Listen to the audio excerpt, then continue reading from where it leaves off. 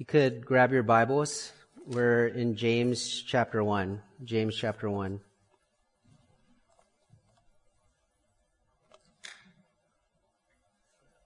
We'll be looking at verses 13 through 15. 13 through 15.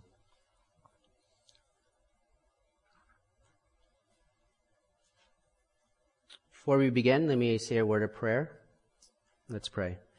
Father, we look to you now.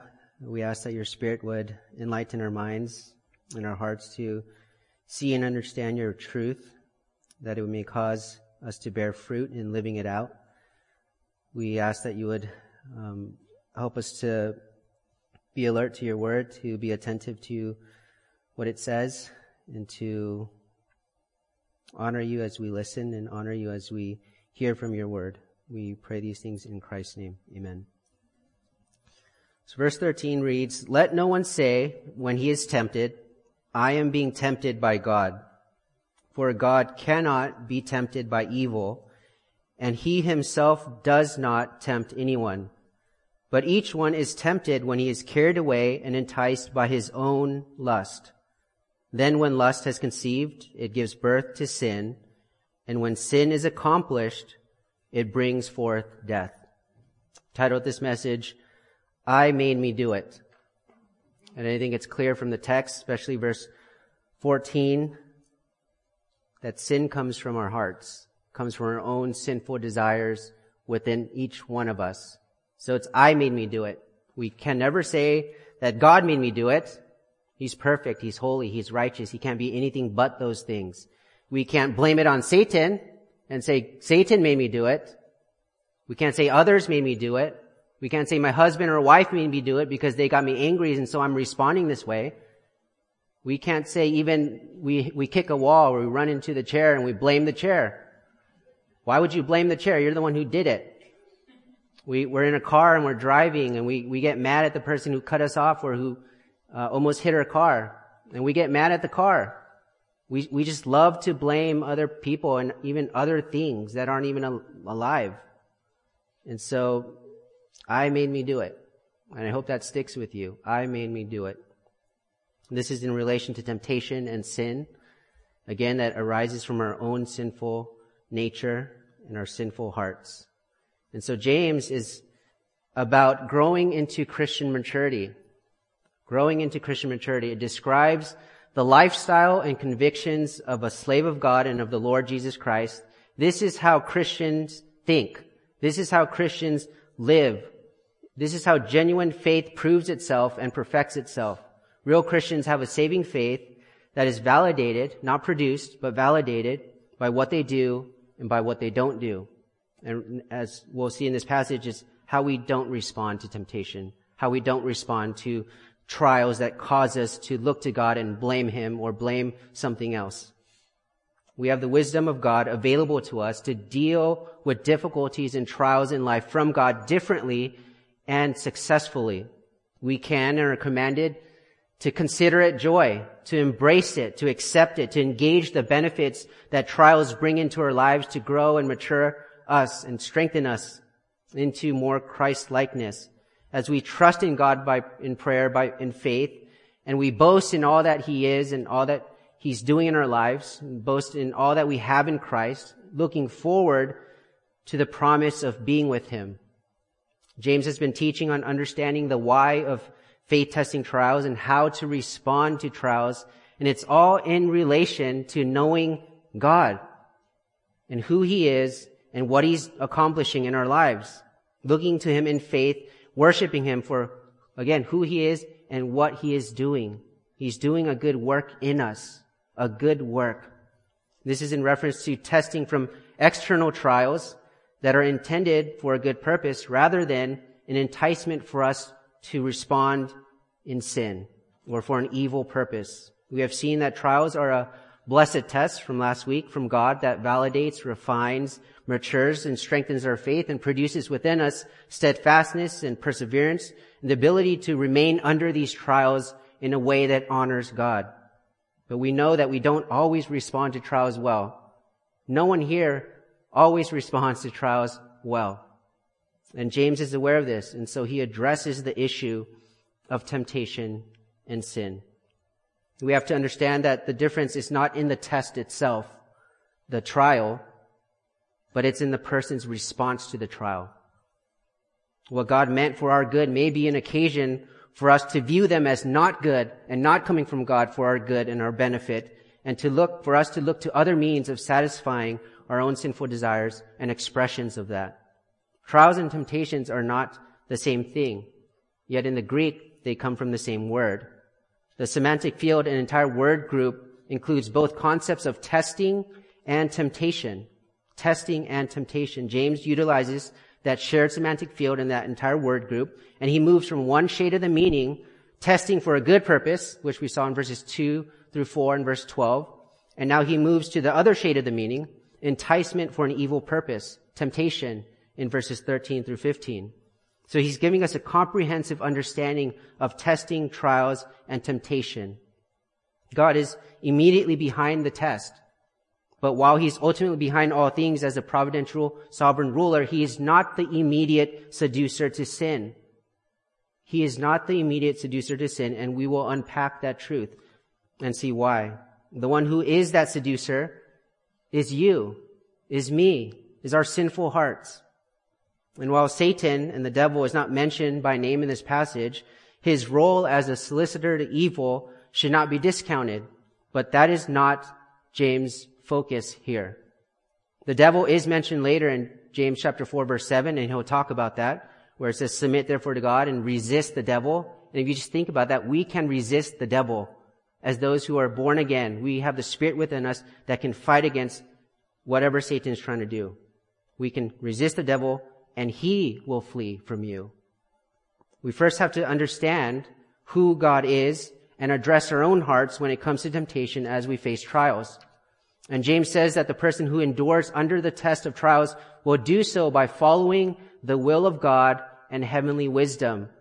The person who succumbs to temptation and sin will do so by following the desires of their own lustful hearts and worldly wisdom.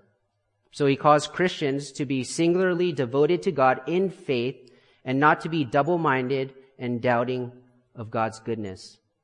Testing, trials, temptation will either lead to disobedience or faith and a turning to God in obedience and worship, which will lead to wholeness and maturity and spiritual growth. And that's what he wants for us. What is the most misunderstood, misleading, shoved under the rug, justified, celebrated, blamed, disregarded, deceptive thing in this world that has I in the middle of it? Sin. It's sin.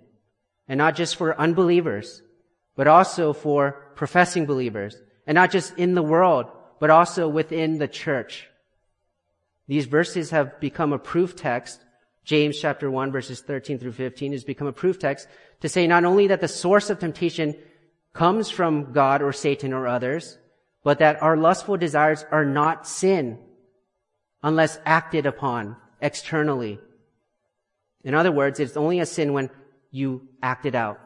It doesn't matter about your sinful thoughts or the desires that are going on within your hearts. Thinking about lying or thinking about cheating or thinking about committing adultery or even having same-sex attraction is not sin, but only the actual acts of doing it are. That goes against what God teaches in His Word, and that is absolutely false teaching. Sin is the transgression of God's will in thought, word, or deed. It is anything that misses the mark of God's perfect, holy, righteous standard according to His Word, according to who He is. And it has to do with the heart and the hands, the affections and the actions, the desires and the doing, the lust and the living out of it. One of the potential and prominent challenges when we go through difficult things is that we can blame God for our trials and the negative outcome that flows from them. We can blame God, we can blame others, and never look to our own sinful hearts and address the issue that is right there within us. And so we struggle as we go through trials. We never come to the bottom of them. We never know how to properly address it, and so we can not properly grow from them. And so we can think of trials in marriage. A husband and wife can have difficulty, have lots of conflict, not be happy in the marriage any longer, and God and could think to themselves, God wouldn't want me to live like this. Jesus wouldn't want me to be unhappy. If I weren't with this person anymore, I could serve God better. It'll free me up. I'll be happier. I could go to church more. I can serve Him more. I'll just be happier. We can blame so many other things and people instead of addressing what's going on right there in our hearts. Or how about the person who says, God made me with these attractions or desires in my life, so God would want me to act on them, right? It can't be sinful to act on the desires and the longing that God has placed in my heart, and so I can act on them because God is the one who made me this way. If God didn't want me to act on it, He wouldn't have made me like this with these desires. But that's just another way of saying that God wants me to sin. God doesn't want you to sin, and He doesn't make you sin. He wants you to consider trials joy. He wants you to know that what the trial is doing and producing within you, for you to depend on Him and ask of Him for wisdom in faith through prayer, to glory and to boast in Him in all circumstances, and to receive blessing upon blessing upon blessing, and ultimately to receive the crown which is life, eternal life, being with Jesus, eternal life in its fullest. So trials and testing of our faith has a positive response, but it could also have a negative response of sinning. Your external trials can become internal temptations. And so do trials give new opportunities to sin? We have to ask ourselves, do trials give us new opportunities to sin? Does it therefore provoke us to sin? Is it fair to say that God is putting you into a situation where you should sin or are tempted to sin because of what He's doing in your life? Could you ever say that God is making you to sin? In this section, James turns his attention from trials that lead to blessing and eternal life to trials that lead to sin and death, so that we can rightly respond to temptations that come along with these testing trials from God. First, we'll look at verse 13, the impossibility. And then verses 14 and 15, we'll see the reality. So first, the impossibility, verse 13. Let no one say when he is tempted, I am being tempted by God. For God cannot be tempted by evil, and He Himself does not tempt anyone. Sin is against God's very nature. Sin is against God's nature. And there's a present active imperative command there for us. Let no one say. That's the command for us to obey. Let no one say. This is all the time. This is not an option. Don't ever say at any time that God is tempting me. And it even goes further than that, to say that don't even imagine it or don't even think it, that at any time when you are tempted, you are being tempted by God. Why? Because that is impossible. That is impossible. James gives us two explanations. Look at verse 13. He says, because God cannot be tempted by evil, and He Himself does not tempt anyone. And that should be clear enough for us. God cannot be tempted by evil, and therefore He Himself can tempt no one else to evil. Holiness and sin are opposites. Holiness and sins are opposites. God is holy. He is separate from sin. He is perfectly pure. He is not like us. Sin is anything against God's nature. Sin is an attack on who He is. Sin is a deviation from who He is. It is impossible for God to sin or even be tempted to sin because that would be against His nature. And you act according to your nature. And so God can only act according to His nature, and His nature is holy, perfectly pure and righteous. He says, be holy for I am holy. You are called to be holy because God is holy.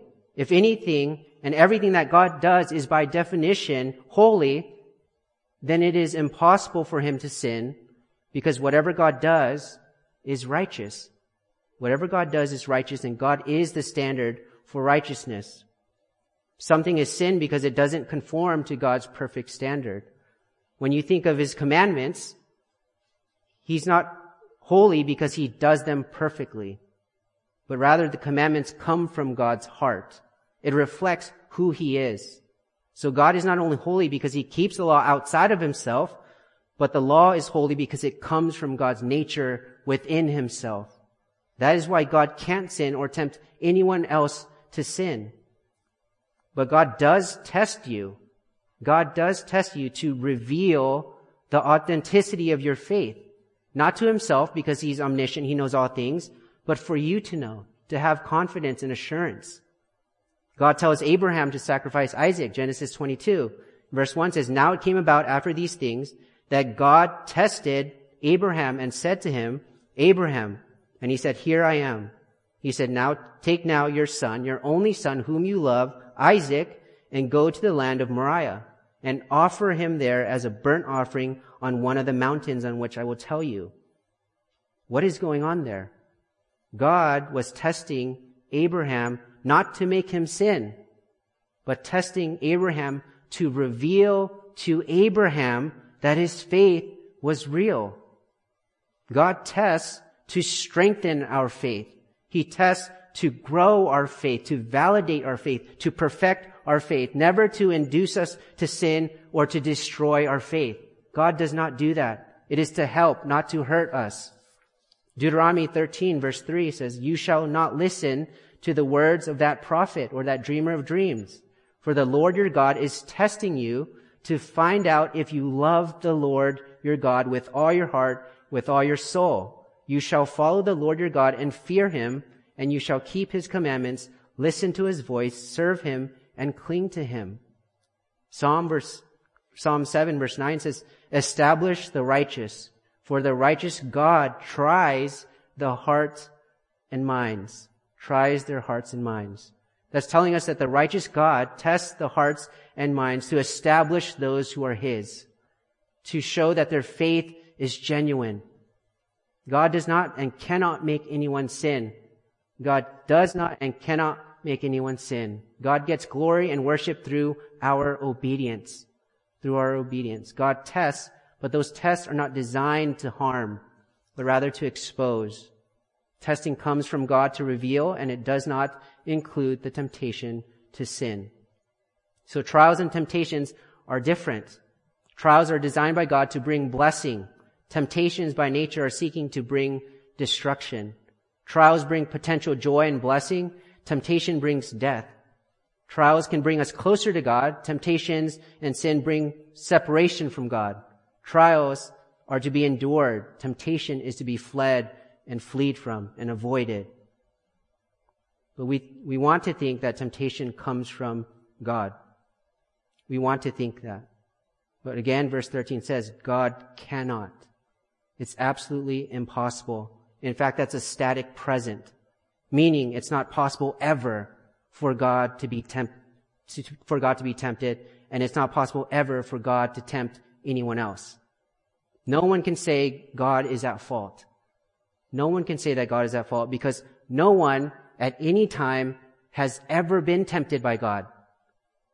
No one has ever been tempted by God, so they cannot blame God for their temptation and sin. God will never excuse your sin because of where it gets you. Sinning is never the right answer to any situation you are in. Habakkuk chapter 1 verse 13, describing God, says, "Your eyes are too pure to approve evil, and you cannot look on wickedness with favor." It goes against his nature, against who he is. Trials are designed for good by a good God, and temptation cannot be from God because he always does good. And it is not possible for the God of heaven, who is good, in whom there is no variation or shifting shadow, to entice you to do evil, to entice you to sin. Christians think differently. We think differently. It cannot ever be God.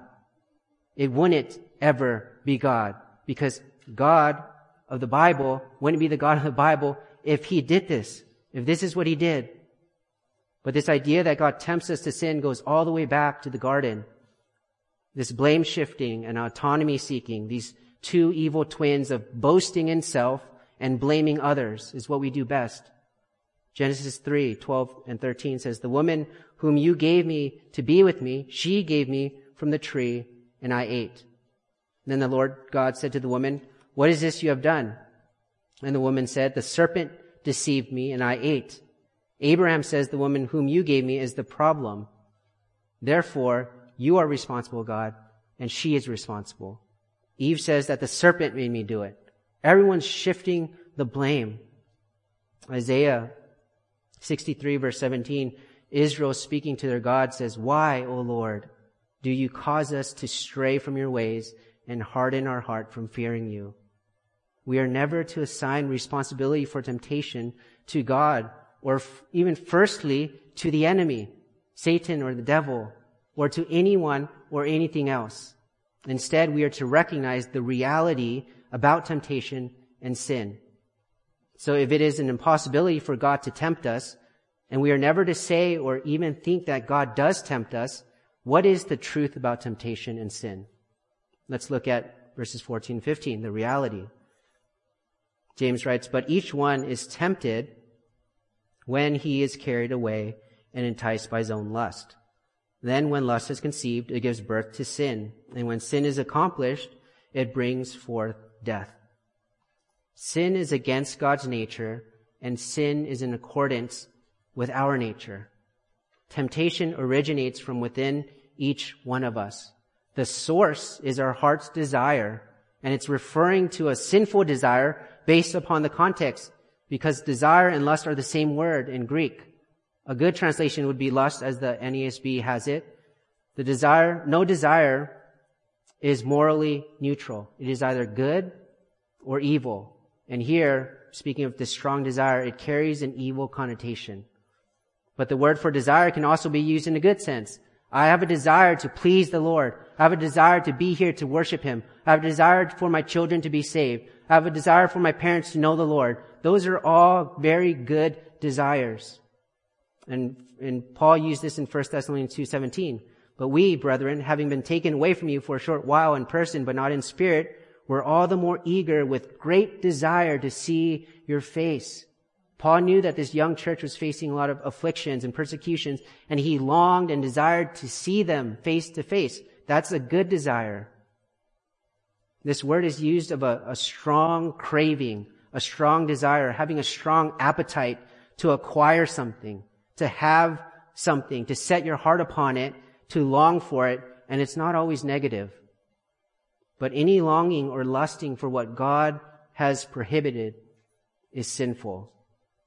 And here, desire carries an evil connotation in regards to how we respond in times of testing trials from God. The problem is with the desire, and it is with the means by which we seek to fulfill it, both the desire and the action. But you might be thinking, but isn't Satan the tempter? Isn't he to blame? If God's not to blame, then let's blame Satan instead. He's the tempter. He's the deceiver.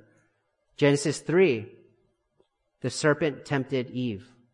Matthew chapter 4, Jesus was led up by the Spirit into the wilderness to be tempted by the devil. 1 Thessalonians 3:5, Paul sends Timothy to the young Thessalonian church that was facing persecution, and there he says, "I also sent to find out about your faith, for fear that the tempter might have tempted you, and our labor would be in vain." Yes, Satan is a deceiver. He is a tempter, but he's not the source of the temptation.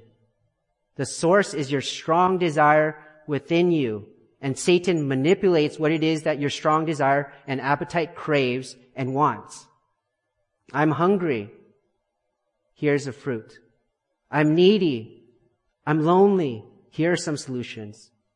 I don't have what I need. Here, look at this. Take this. The enemy, the devil, plays on the hunger that's already within our hearts, what our hearts want. And it solicits us in cooperation with our hunger to find solutions in things that God would deem as sinful and disobedient and hurtful and that are against His will and His way. The devil doesn't originate our desire, but rather influences it. Because the desire is already within our hearts and we are carried away and enticed by it. In James chapter 1 verse 14, there are two participles that modify the main verb tempted, which tells us what happens because of our own desire or lust and therefore tempted. It says we are carried away and we are enticed. We are carried away and enticed. And these are fishing and hunting terms. To be carried away means to be drawn out of a safe place into a place of vulnerability.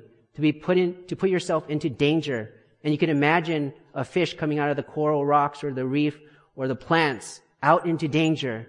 You can imagine a small animal within the bushes coming out, being lured and enticed, being carried away by their desires, that they see something that they want. They come out and make themselves vulnerable to danger. Enticed means to be baited as with a lure. In other words, it's the worm. This is the lure. This is the fake food at the end of the hook. This is the promise that can't be fulfilled. It's designed to misrepresent reality, and we fall for it. And we keep falling for it. And we fall for it again. It provides false forms of gratification and attempts to convince us that it's okay, or that no one will know, or that this is just a small thing. So we are drawn out, enticed by something that offers the promise of fulfillment because of the present sinful desire within us that wants it. What is luring and enticing you? What is it for you? Is it the trial? It's not. The source of what is luring and enticing you is inside of you. The trial is from God. The trial itself is outside of you. But the temptation is within you. What hooks appeal to you? What hooks appeal to you? And the same hooks aren't necessarily going to appeal to everybody. We don't all face the same amount of temptation in the same areas or categories of sin. What tempts me to a greater degree might not be what tempts you to that great of a degree. So we need to beware of being too self-righteous when we see someone else falling for a certain kind of sin that doesn't tempt us, all the while thinking in our minds and judging them proudly and arrogantly. God doesn't make you sin. You sin. I sin. And sometimes the devil aids you in your sin, but he does it according to your desires. When you look to fulfill your desires outside of Christ, that's when temptation comes. God made us with desires, good desires, desires for intimacy and food and rest and success and security. And God places within us all those good desires. But when we seek to fulfillment outside of God's word and his will for us, they become sinful desires. They become sinful desires. And what it is, it's all idolatry. It's all idolatry because you're trying to fill your desires with something that is apart from Christ. You're worshiping what you are after. What is actually causing you to worry and to doubt and to fear and to sin? What is it? What's causing that? Is it the circumstance you're in? Is it the trial itself? I would say no. It's the desire for us to want to be in control, for us to be in charge, for us to know what is happening, to take the place of God. And that is obviously not from God. He did not put the desire in your heart for you to be God, for you to replace him, for you to be self-sufficient. But your heart, John Calvin has said, is an idol factory. John MacArthur has said, the problem is not the tempter from without, but the traitor within. We are to recognize that temptation originates from within us. The source is our strong desire, craving, and appetite within our own hearts for something in the place of a good God and his perfect will for us. You have something that you want in your heart and you think you're not having it fulfilled in Christ, and so you're going to look for it outside of Christ. You're going to look for it somewhere else. Whether it be happiness or comfort or pleasure, success, or anything else, whatever it might be.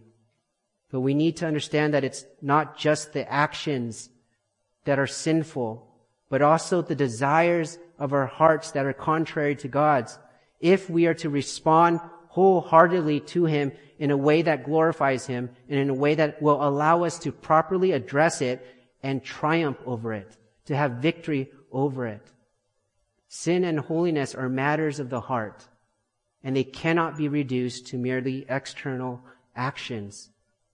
God-honoring, Christ-like, Spirit-driven holiness is a matter of the thoughts, of the affections, of the desires, as well as the actions. Because God does not merely command us to behave righteously, even though he does that. He commands us to be holy, and our growth and our holiness is an internal matter. Matthew chapter 5, verse 8, blessed are the pure in heart, for they shall see God.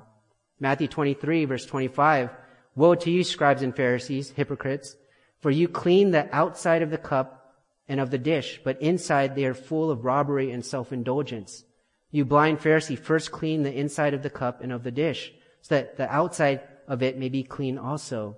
Woe to you, scribes and Pharisees, hypocrites, for you are like whitewashed tombs, which on the outside appear beautiful, but inside are full of dead men's bones and all uncleanness. So you too outwardly appear righteous to men, but inwardly you are full of hypocrisy and lawlessness. It's not enough to clean the outside and to whitewash the tombs. It's not enough to just put on an external performance. What matters is your heart. Matthew 18, verse 35, Jesus tells us that the Father is not satisfied with hypocritical forgiveness. He says that the Father is going to cast into hell to be tortured those who do not forgive their brother from the heart.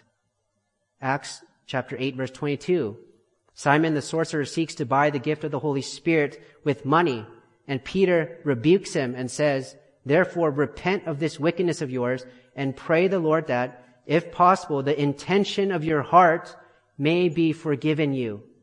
Simon didn't need forgiveness merely for his attempted bribery. He needed forgiveness even for the intention of his heart.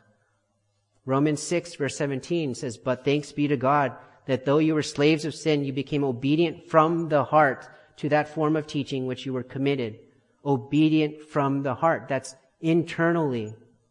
Ephesians 6, verse 5 and 6. Slaves, be obedient to those who are your masters according to the flesh, with fear and trembling in the sincerity of your heart, as to Christ, not by way of eye service as men pleasers, but as slaves of Christ, doing the will of God from the heart. And Philippians 2, 12 and 13. Work out your salvation with fear and trembling, for it is God who is at work in you, both to will and to work for his good pleasure. This is speaking of progressive sanctification, where God works in us not merely to work, but also to will. He's working even on our desires, our wills. So the desires of our flesh, the desires that characterize our old life of sin, they are to be the object of our mortification. We are to put them to death. Galatians 5:24 says, now those who belong to Christ have crucified the flesh with its passions and desires. The passions and desires of the flesh must be crucified in principle and in practice. Titus chapter 2, verse 11 through 14.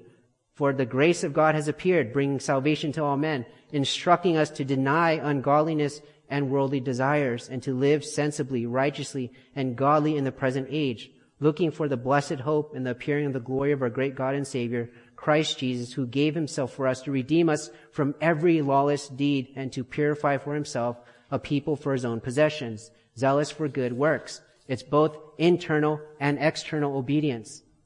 1 Peter 2, verse 11, beloved, I urge you as aliens and strangers to abstain from fleshly lusts, which wage war against the soul. Keep your behavior excellent among the Gentiles. Again, both inner and outward obedience. Colossians 3, 5 and 6. Therefore consider the members of your earthly body as dead to immorality, impurity, passion, evil desire, and greed, which amounts to idolatry. For it is because of these things that the wrath of God will come upon the sons of disobedience. Therefore, holiness is not merely a matter of bringing your outward behavior into conformity with an external standard. Holiness does require holy behavior and conduct, but that's not all it requires.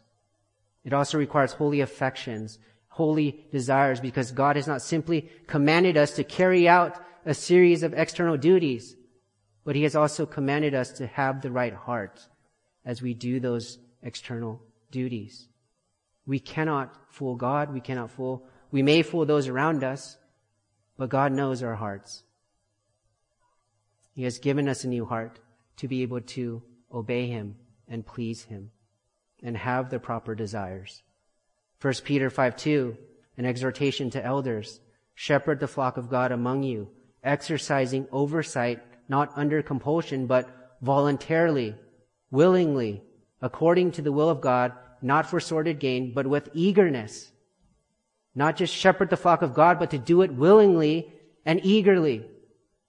Would you want me just to outwardly preach the word, but inside I care not about you guys? It's both what I do and what is inside my heart. God commands our affections as well as our actions. So the truly holy person does not merely do what God commands, but he also loves what God loves, and he desires what God desires, and he responds in accordance with his new heart and his new nature. To suggest that temptations are not a sin to be mortified as long as those are not acted upon is contrary to the teaching of Scripture. It's not making the tree good so that it bears good fruit. That's just taking off the bad fruit. We are not to battle with sin at the level of the fruit. We are to battle with sin at the level of the root, the sinful desires of our heart. That's what you need to address. Mark chapter 7, verse 21. For from within, out of the heart of men, proceed the evil thoughts, fornications, thefts, murders, adulteries, deeds of coveting and wickedness, as well as deceit, sensuality, envy, slander, pride, and foolishness. All these evil things proceed from within and defile the man. It's the desires within that produce the outward behaviors. Matthew 5:27 and 28. You have heard that it was said, you shall not commit adultery. But I say to you that everyone who looks at a woman with lust for her has already committed adultery with her in his heart. It's not just the acts, but the sinful desires that lead to those acts that are sinful. The extent to which we disconnect affections from actions is the same extent to which we will turn biblical sanctification into mere behavior modification. Scripture tells us that sin is not merely what we do. It's not even merely what we feel. It's who we are. It's who we are. It's the condition of our souls. We are not sinners because we sin. We sin because we are sinners. The fact that our sinful desires seem to spring forth from us so naturally just testifies to the corruption of our hearts, how depraved we really are. When we are tempted, the fact that we find our temptations so enticing and luring only means that our sin problem is worse than we thought it was. It's deep within our hearts. But the objection is that simply experiencing temptation cannot be sinful in itself because, and they'll turn to Hebrews chapter 4, verse 15, where it says the Lord Jesus was tempted in all things as we are, yet without sin. How are we to understand that?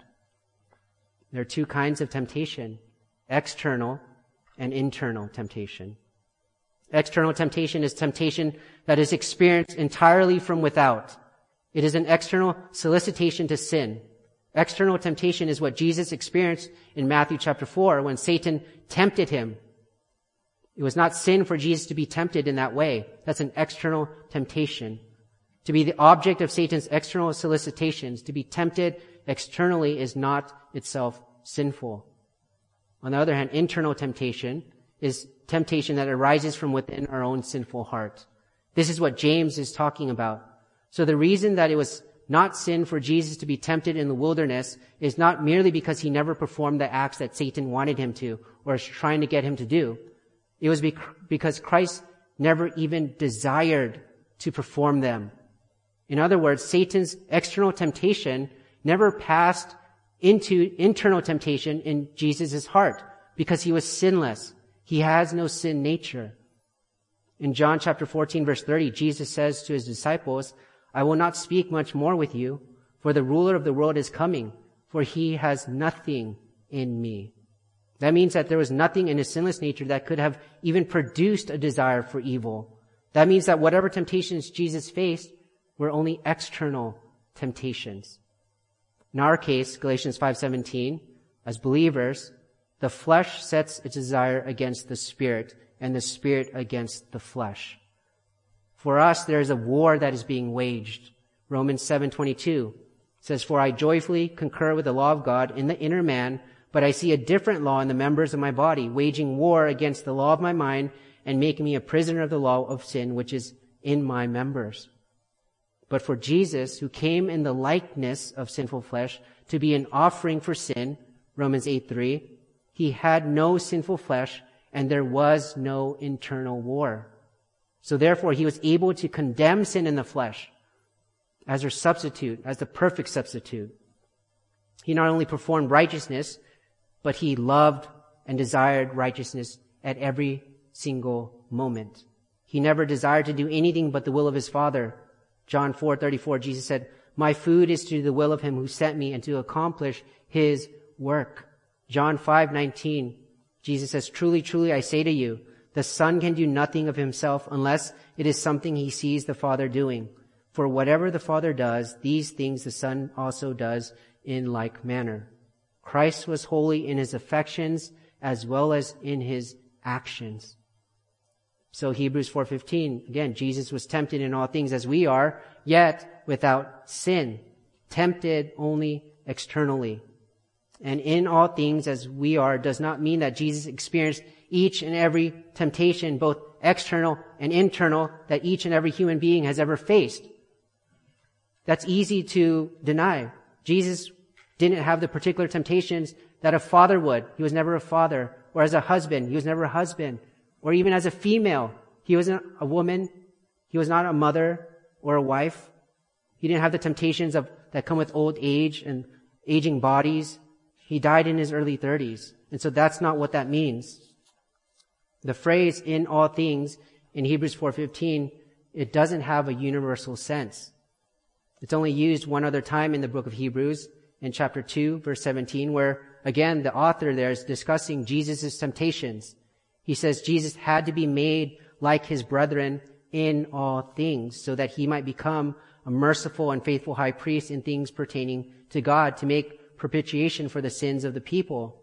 Again, there, in all things cannot have a universal sense. Jesus was not made like his brethren in absolutely all things without exception.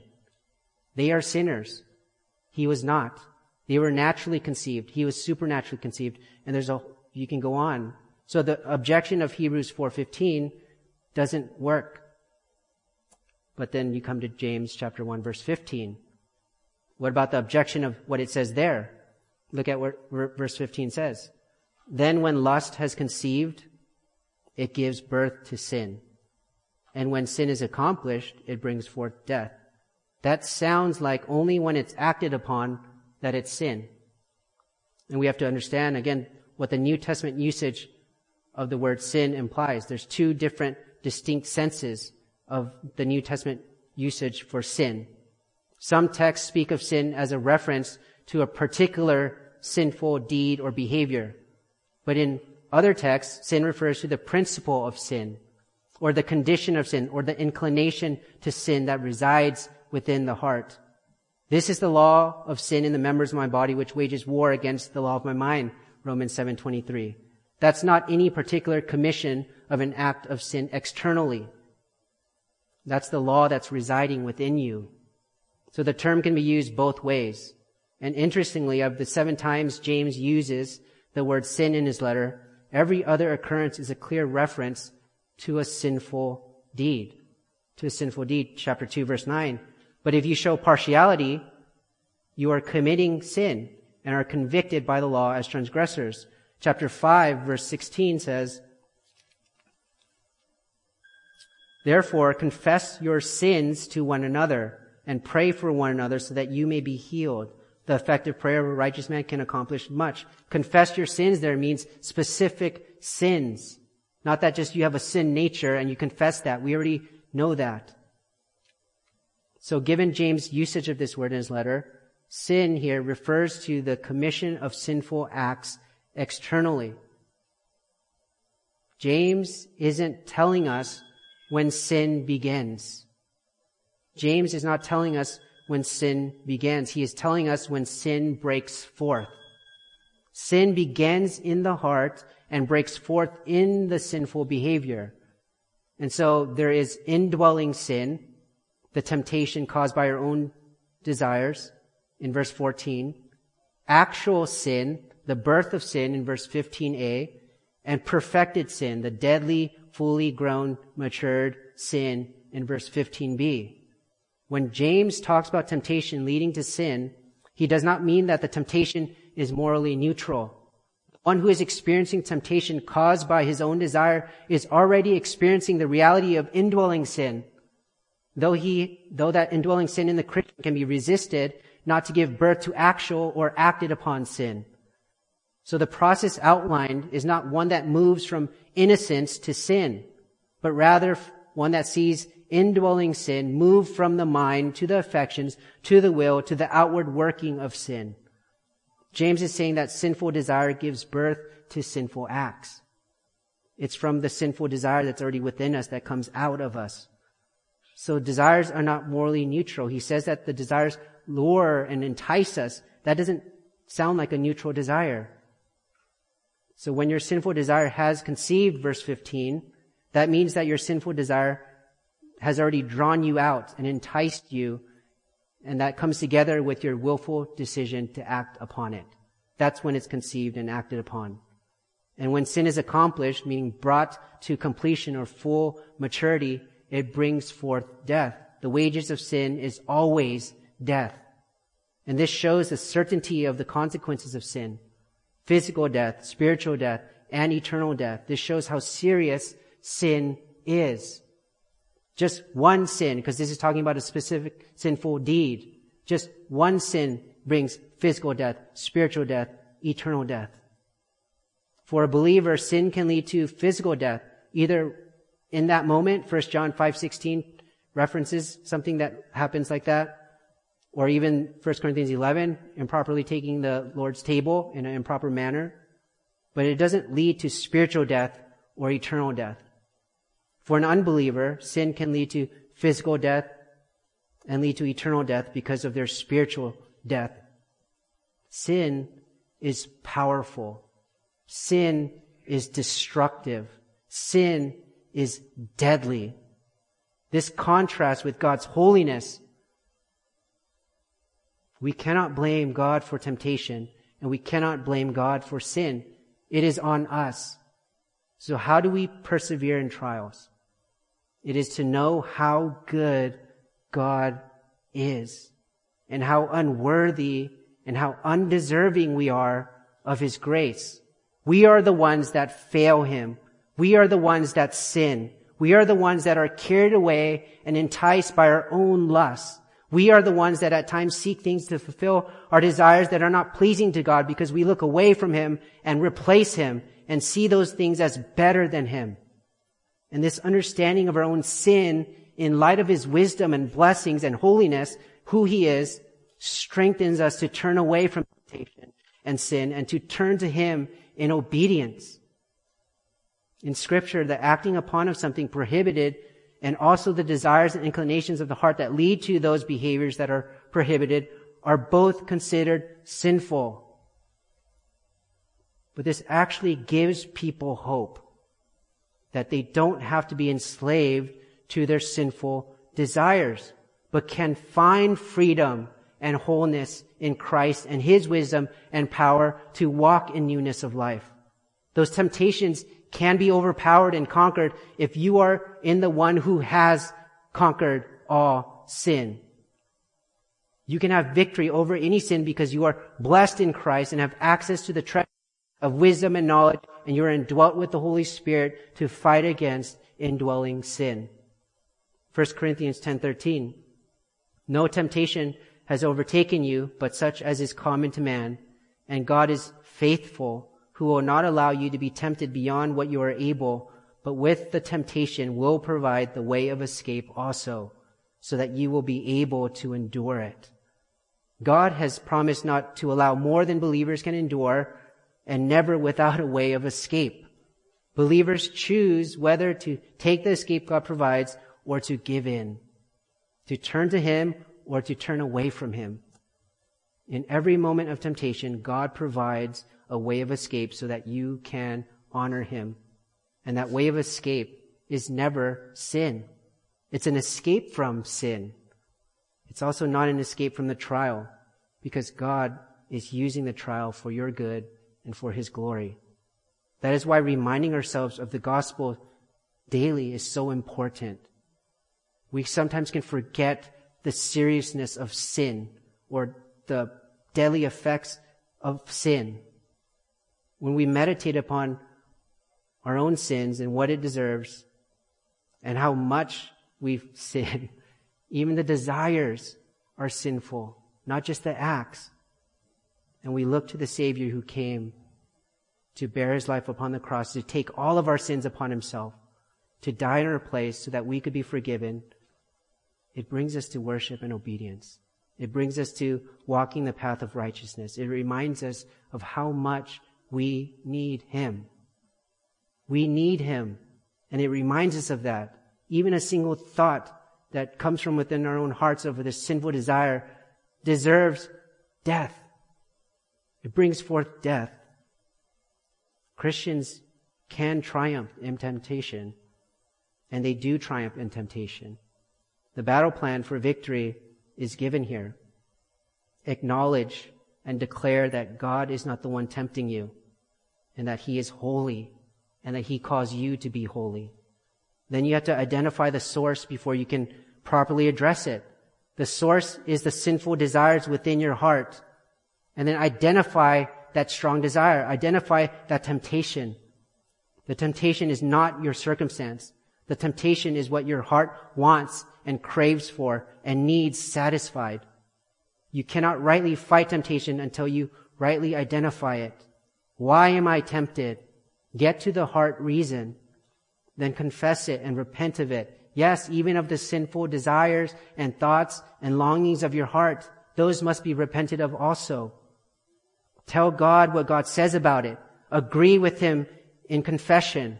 Then change and respond wisely. Change your mind and respond accordingly. That's repentance. Turn your mind and align it with His Word and respond accordingly.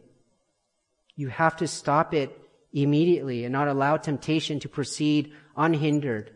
For it to move from desire, which starts with the emotions, go to the mind, which leads to the thoughts, and then to the will, which takes action through a choice. You need to stop it right away. Declare that God is holy. He wants us to be holy. Identify the temptation and address the temptation from the heart that's causing those desires.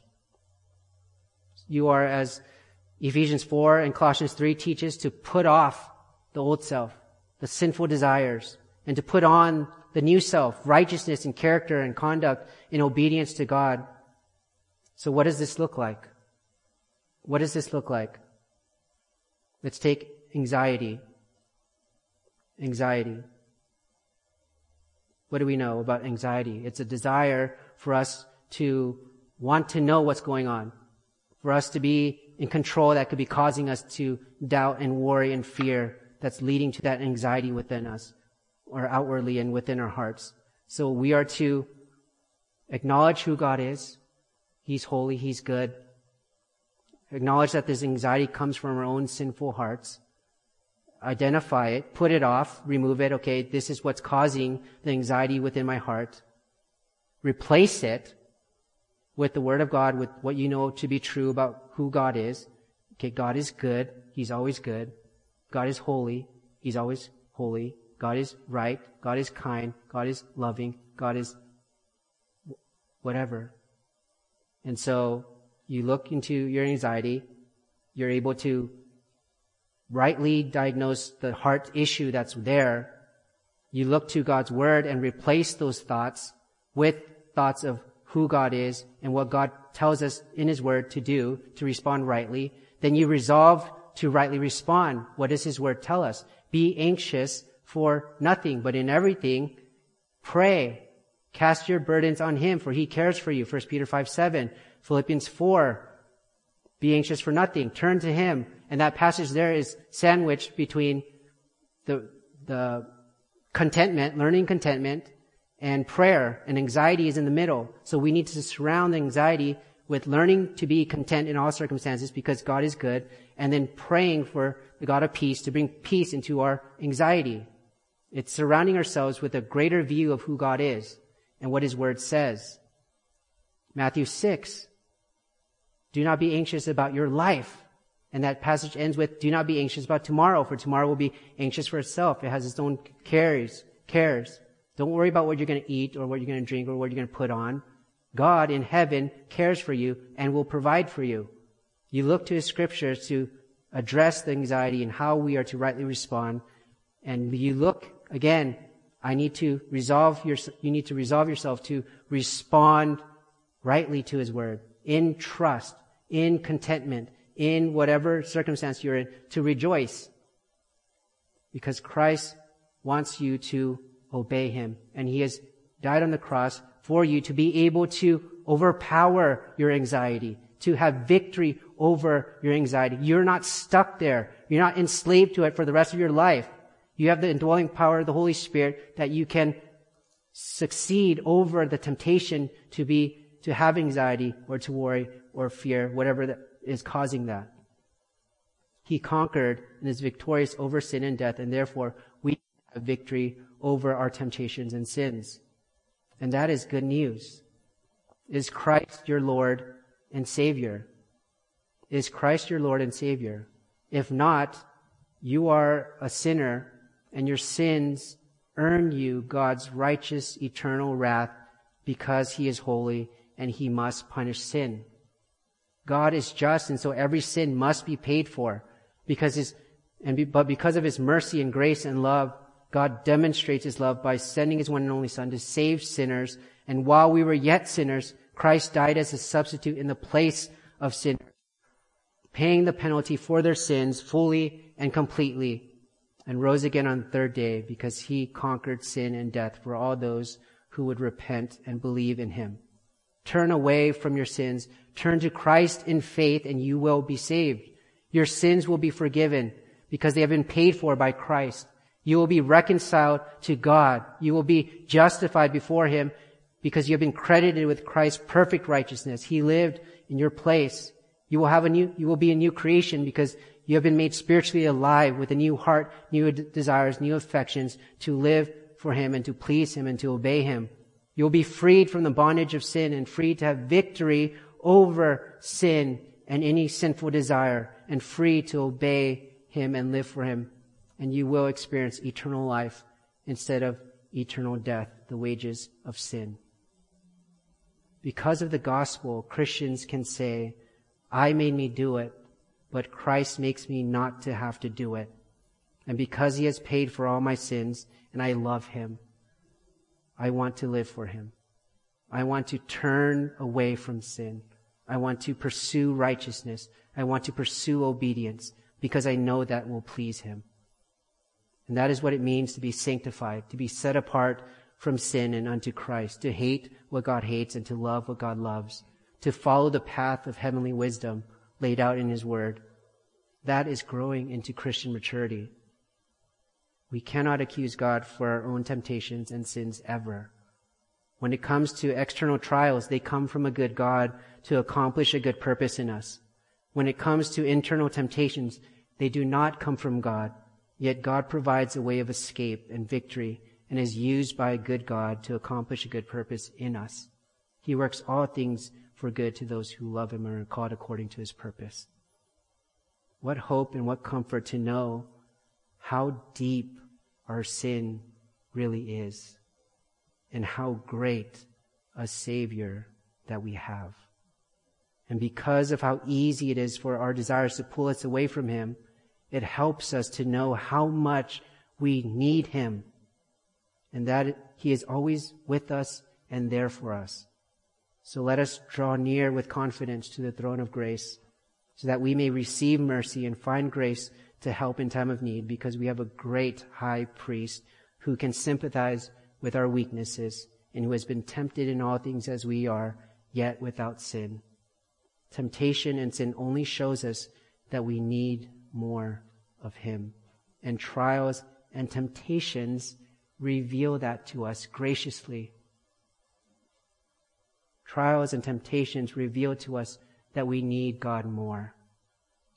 Everything always points back to God. Everything always points back to Christ and what He's done for us to realize what we don't deserve, but what we have. And what we do have, we need to look to the one that we have for all things, and not look to ourselves, not to look to anyone or anything else in this world that will not satisfy, because we have the one who is and who will always be our God and Father in heaven, who has sent His Son to come die in our place, that we may be with Him forever. And we can rejoice in this life and enjoy all things, even the trials and temptations, because we know that we have a way of escape, a way that points us back to Him. We can live for Him, and we must live for Him. And this is the path to Christian maturity. Let's pray. Father, we thank You for Your word. We thank You that You do work all things out for our good, for those who love You and are called according to Your purpose. That though we often fail You, You do not fail us. You will not forsake us, but You're working even within us through our sins and our temptations and lustful desires, to draw us, to reveal to us, to expose to us the depravity of our own hearts, that we may turn and see Your goodness and grace and mercy upon us, that it would cause us to live in obedience to You, to worship You for who You are, and to give You all the glory for it. We thank You for Your word. Thank You for its instruction. We pray that we would apply it to our lives and see that sin is powerful and deadly and all around us, especially within our own hearts. And would we strive in obedience and by the power of Your Spirit to fight against the temptations that would cause us to sin, that we may live lives that are pleasing to You. We pray that Your Spirit would continually help us, strengthen us, and empower us to do that. We pray these things in Christ's name. Amen.